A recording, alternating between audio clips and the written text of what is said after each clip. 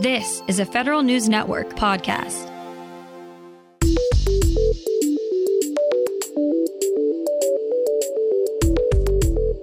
Coming up on today's Federal Newscast, GAO says better policies are needed for the treatment of some 5,000 government dogs. OMB is expected to soon issue guidance on a recent ruling on the COVID-19 vaccine. And TSA rolls out a new machine at small airports to get you through the security line faster. Those stories and more in today's Federal Newscast.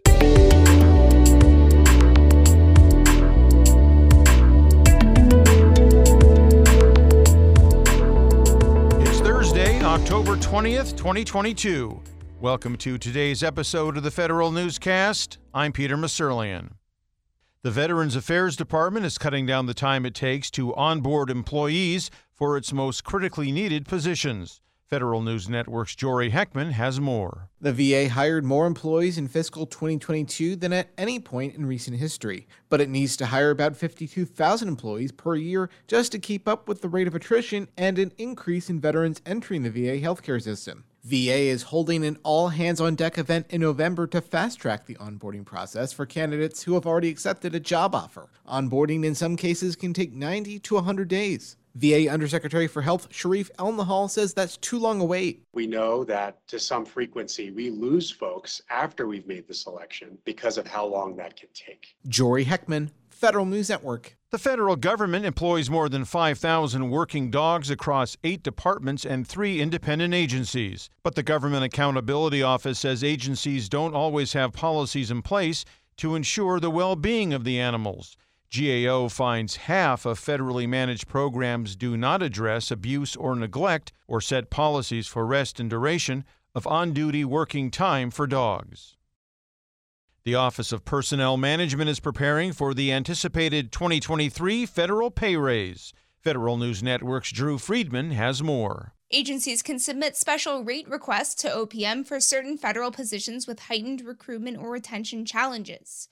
OPM periodically authorizes the addition, removal, or adjustment of pay rates outside the standard general schedule levels.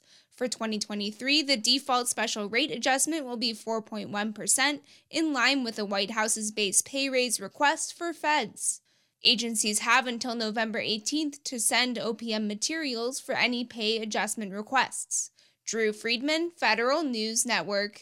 A nationwide block on the COVID-19 vaccine mandate has lifted, but agencies should still wait to make any changes. The partial lift on the ban comes after an appeals court ruled that a nationwide injunction is too broad. Instead, the ban on the mandate should only apply to states that are actually suing. The Office of Management and Budget plans to soon release guidance to agencies on what the vaccine mandate will look like for future federal contracts.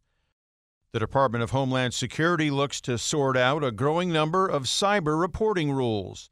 Federal News Network's Justin Doubleday reports. Homeland Security Secretary Alejandro Mayorkas says DHS is working to streamline cyber incident reporting requirements with both U.S. agencies and foreign governments.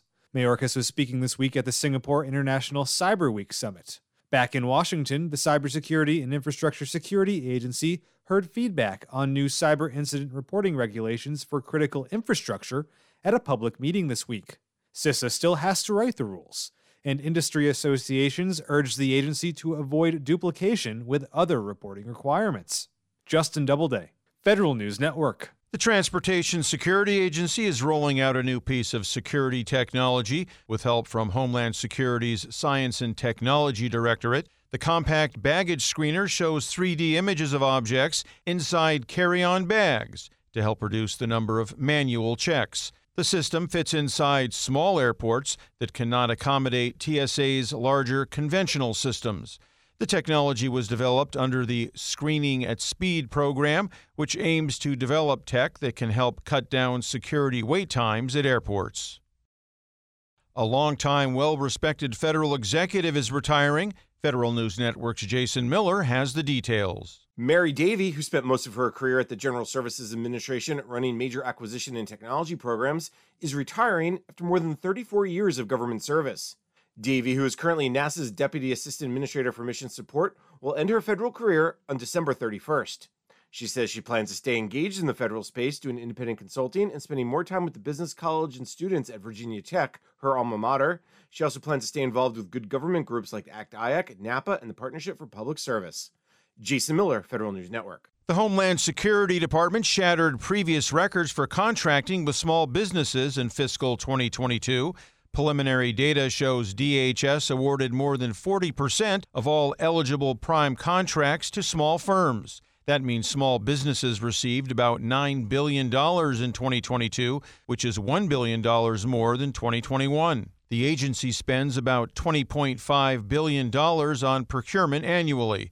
DHS also met all of its small business goals, awarding more than $1 billion in all socioeconomic categories, including 18% of those awards to small, disadvantaged businesses. Find these stories at federalnewsnetwork.com. For the Federal Newscast of Thursday, October 20th, 2022, I'm Peter Musurlian.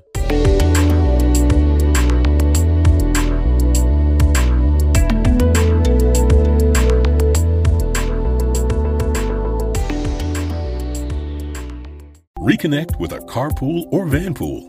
Even if you're commuting just a few days a week, Commuter Connections can match you with others that live and work near or at the same place as you. Prefer taking the bus or train? There's never been a better time to reconnect with transit. Plus, you have the added comfort of knowing Guaranteed Ride Home is there for any unexpected emergency for free. For more options, visit commuterconnections.org or call 1-800-745-RIDE. Some restrictions apply.